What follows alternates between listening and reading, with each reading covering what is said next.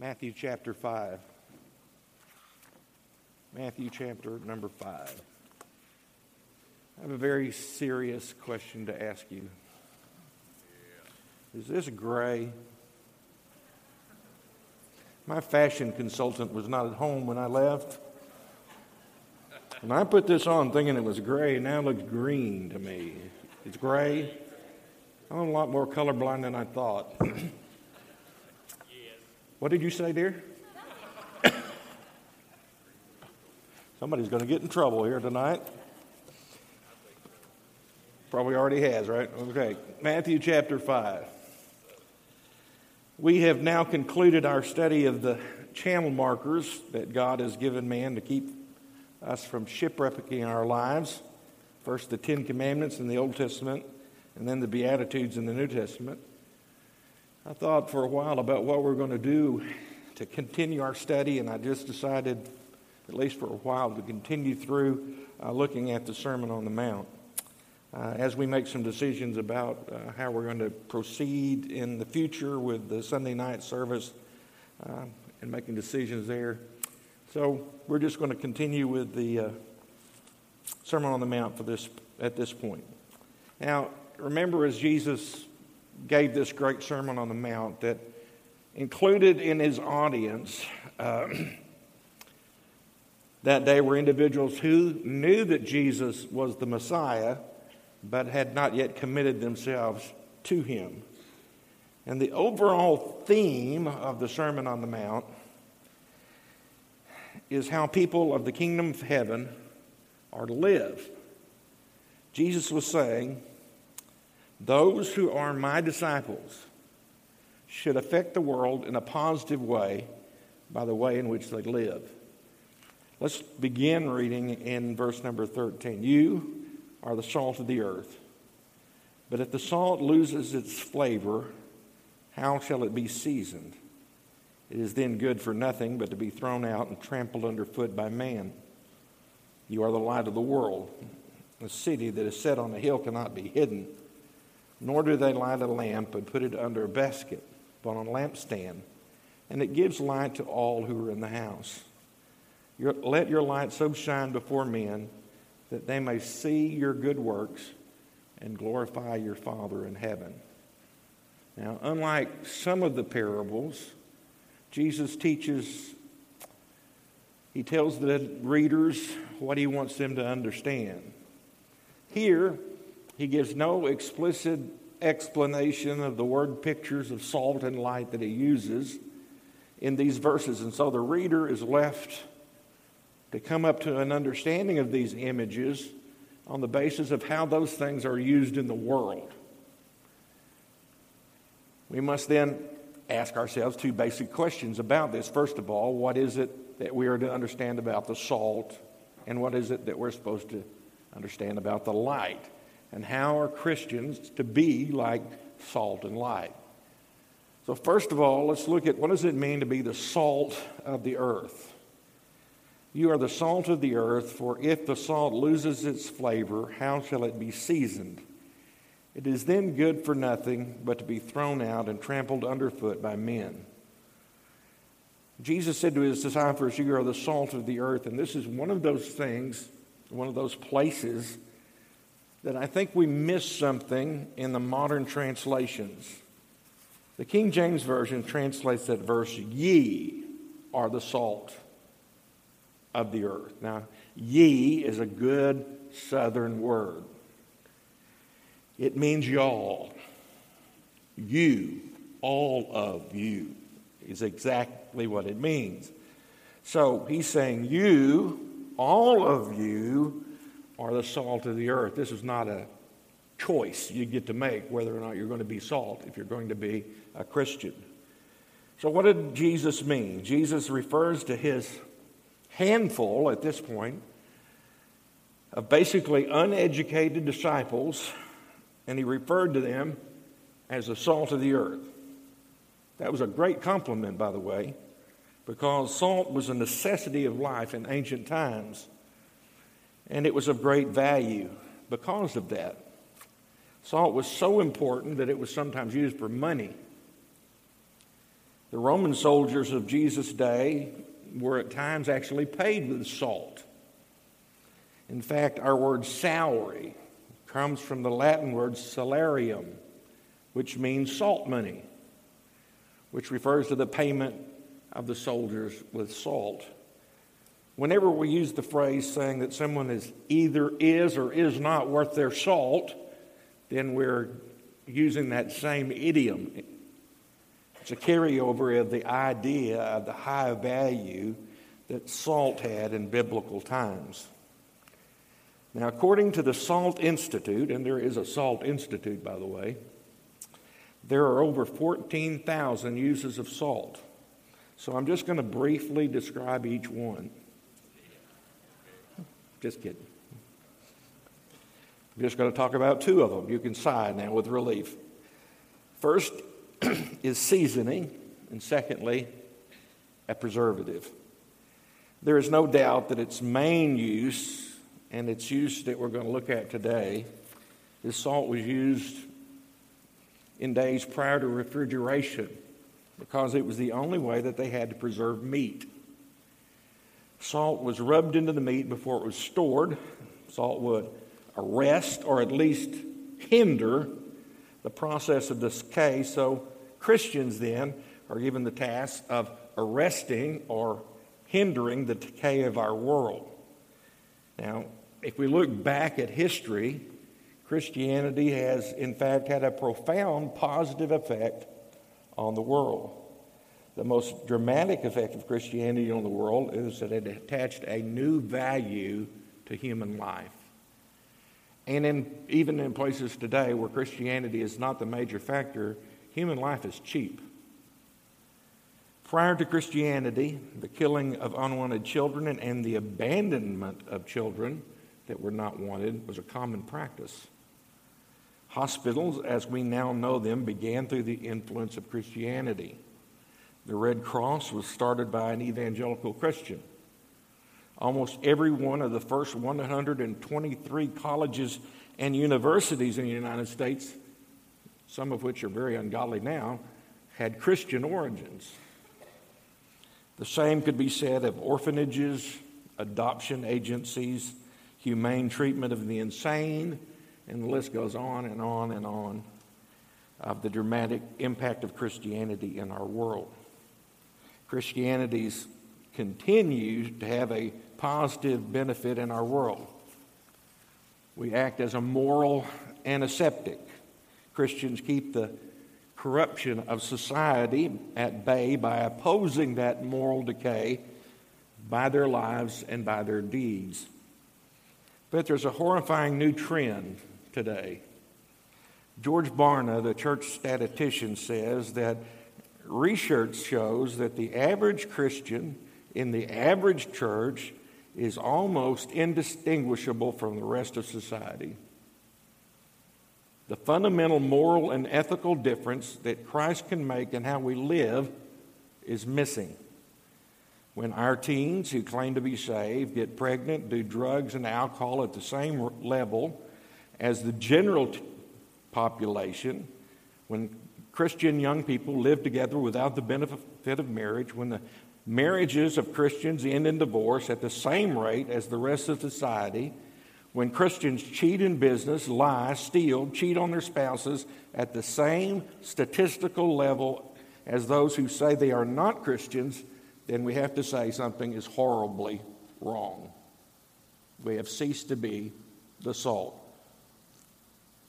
If we, as Christians, lose the quality of Christ-likeness that make us distinct and become like the society around us, we no longer have that positive effect on our society, and we can, in fact, become a hindrance instead of a preservative. According to Scripture, one day, prior to the Lord's return, the church is going to be removed from this world. And when Christians are finally removed from the world scene, literally all hell will break loose. 2 Thessalonians 2:7 says, "For the mystery of lawlessness is already at work. Only he who now restrains, that is the Holy Spirit, of course, and the Holy Spirit being resident in Christians, only he who now restrains will do so until he is taken out of the way. Jesus says, "But if the salt loses its flavor, how shall it be seasoned? It is good for nothing to be thrown out and trampled underfoot by men." Some translations render that tasteless. But technically speaking, salt cannot lose its saltiness. Sodium chloride is a stable compound. But in the part of the world where Jesus lived, salt was collected from around the Dead Sea, where the crystals were often contaminated with other minerals.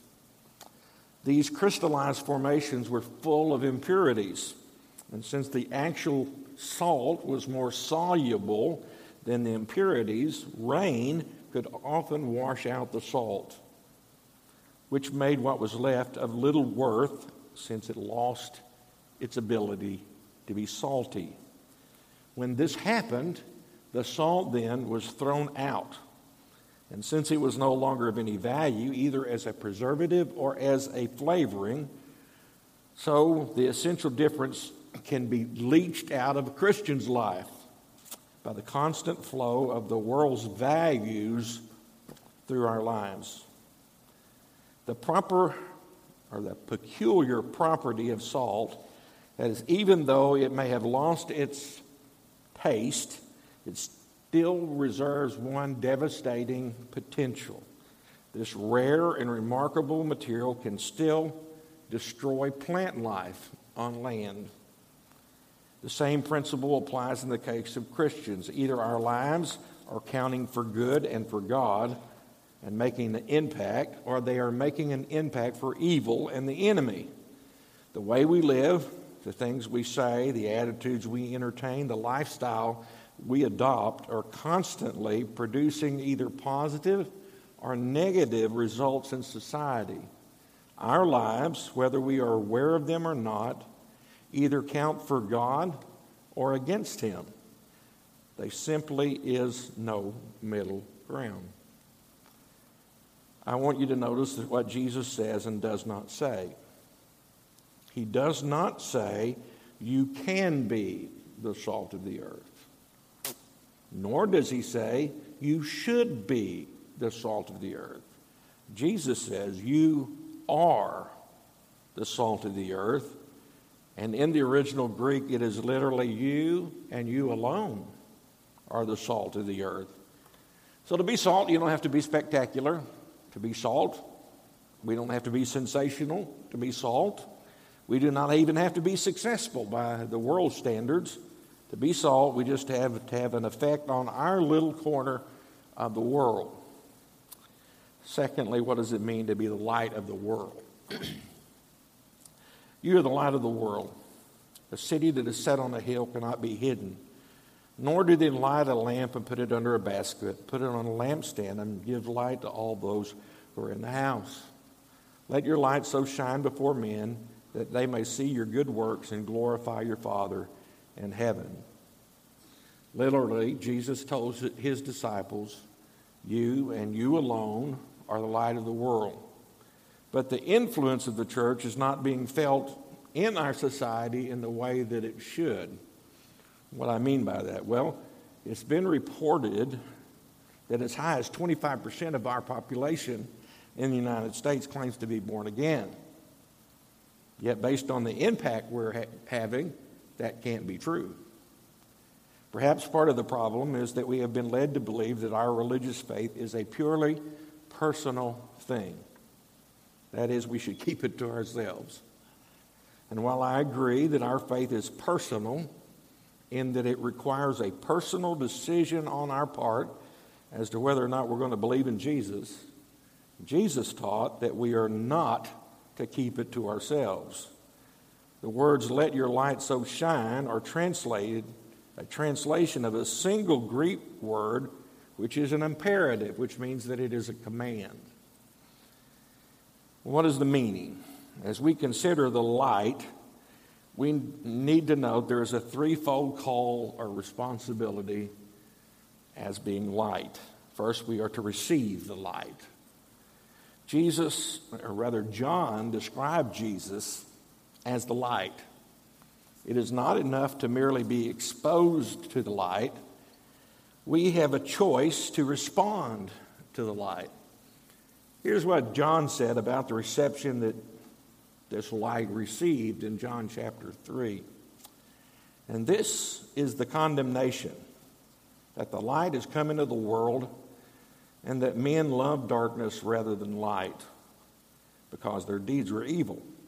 For everyone practicing evil hates the light, and does not come to the light, lest his deeds should be exposed. But he who does the truth comes to the light, that his deeds may be clearly seen, that they have been done in God. We have a choice. We can either come to the light, or we can reject the light. It's our choice. John chapter 1 verse 12 says, "But as many as receive him, to them he gave the right to become the children of God, to those who believe on his name." But first we have to receive the light. Secondly, we're called to walk in the light. Paul reminds believers in Ephesians 5:8, "For you once were in darkness, but now you are light in the Lord. Walk as children of the light." We were once not just in darkness, we were darkness. We were a part of the darkness. He tells us that this is what we must understand. How are we to live then? We were once darkness, but now we're light in the world. We're to live as children of the light. John says in 1 John 1:5, "This is the message which we have heard from him and declare to you, that God is light, and in him is no darkness at all. If we say that we have fellowship with him and walk in darkness, we lie and do not practice the truth. But if we walk in the light, as he is the light, we have fellowship with one another, and the blood of Jesus Christ, his Son, cleanses us from all sin." So we have to receive the light, we have to walk in the light, and we're called to reflect the light. And that, of course, is the central message of this text. Once again, John said in John chapter 9, "As long as I am in the world," Jesus said, "I am the light of the world." I'm not the light, you're not the light. We're not the source of light. Jesus is the source of light. I talked about this a little bit in our Sunday school lesson this morning. On one of those occasions when Jesus was making himself known before the temple, he was in Jerusalem on the day of the Tabernacle of the Lights. They had 4 giant candelabras that set up in the temple. They were tall enough that they were as tall as the walls of the temple. They had to have ladders to scale they held 65 pints of oil in each of those 4 chambers. And the young priests would climb and light those. It said that when those candelabras were lit, they not only lit the whole temple, but they lit the whole city of Jerusalem. Understanding now there was not the kind of light that we have today. So you would see that light from all over the city. The next day, Jesus presented himself at the temple, on the steps of the temple with the candelabras still in the background. He said, "I am the light of the world."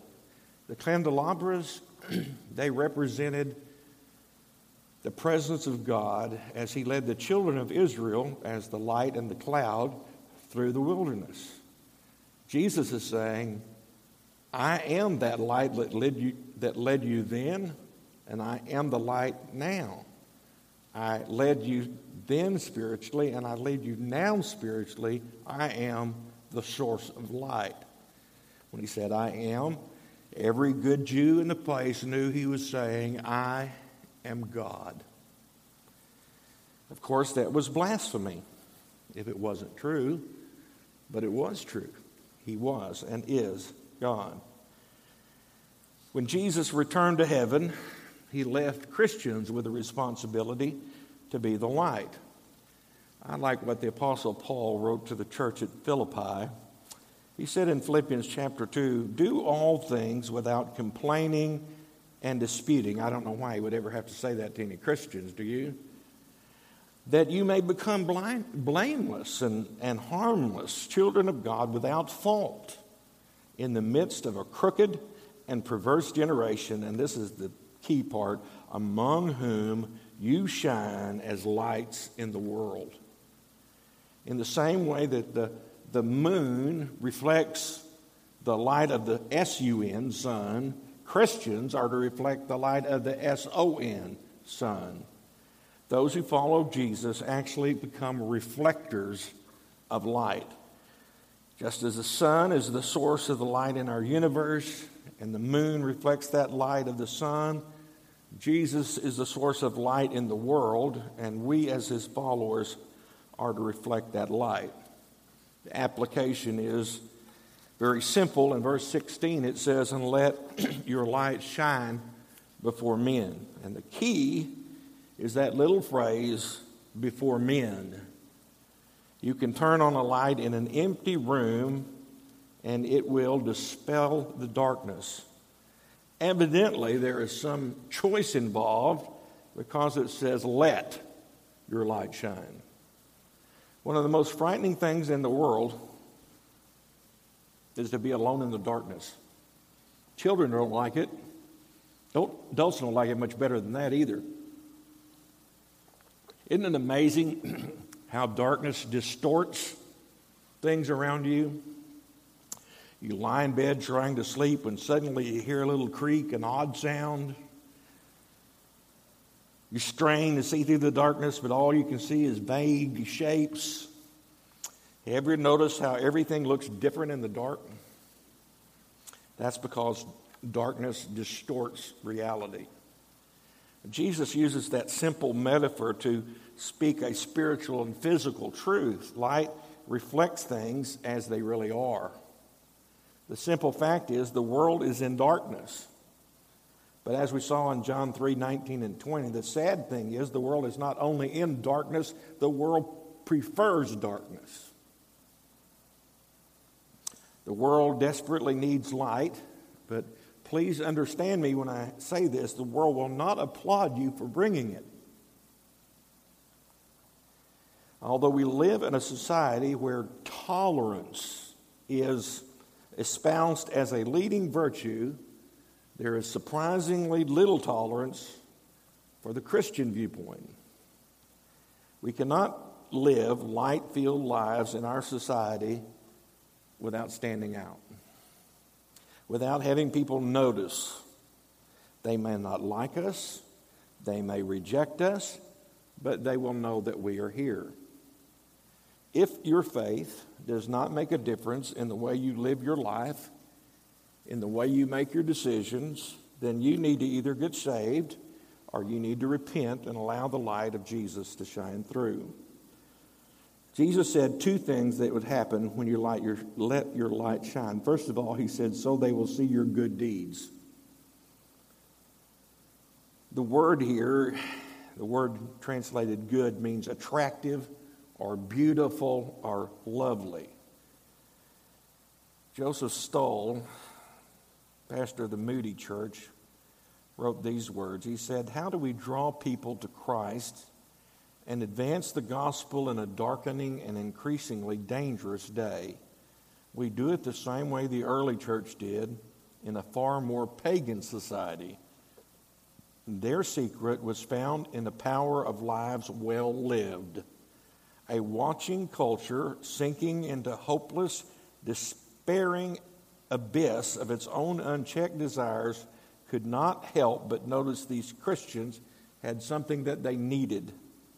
The fact that the early Christians were unintimidated by persecution revealed that they had found something worth living for and, if necessary, worth dying for.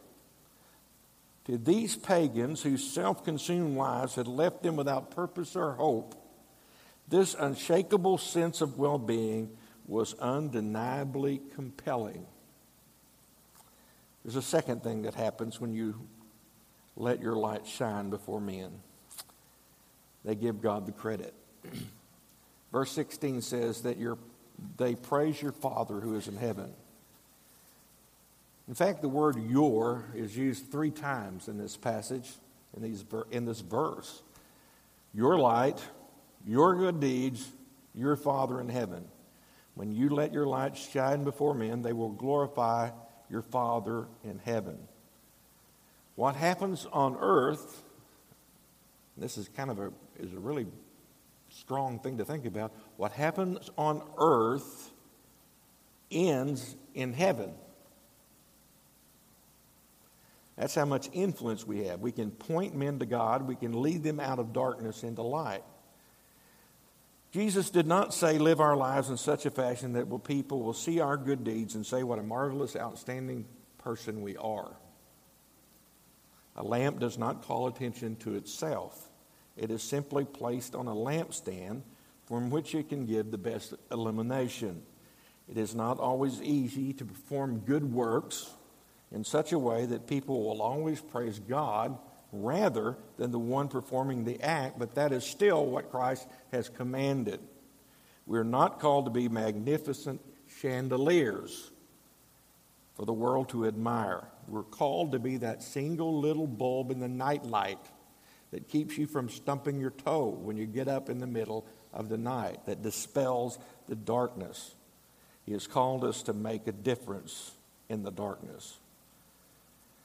On June the 5th, 1910, the American short story writer O. Henry spoke his last words. They were, "Turn up the lights. I don't want to go home in the dark." As lights in the world, that's still our mission. No one goes home in the dark. Let's pray. Father, we thank you for your word that's challenges to our hearts. But when you say that when our salt has lost its savor, it is no longer of any use, we don't need to give up hope, but recognize that that's a call for us to recommit ourselves to you. No matter where we are in our lives, 30s, 40s, even in our teens, we can make a decision to say, I'm going to commit myself to be salt and light for God. I'm going to be different from the world around me. I pray you'd help us to understand that will not make us popular, but that will make us godly. People may not applaud us, but they certainly will notice the difference. And our job is to reflect your light. Our job is to see that no one goes home in the darkness, but everyone knows that Jesus is the light of this world. He's the Savior of this world, and that he's come to save humanity. We ask these things in Jesus' name. Amen. Let me just give you a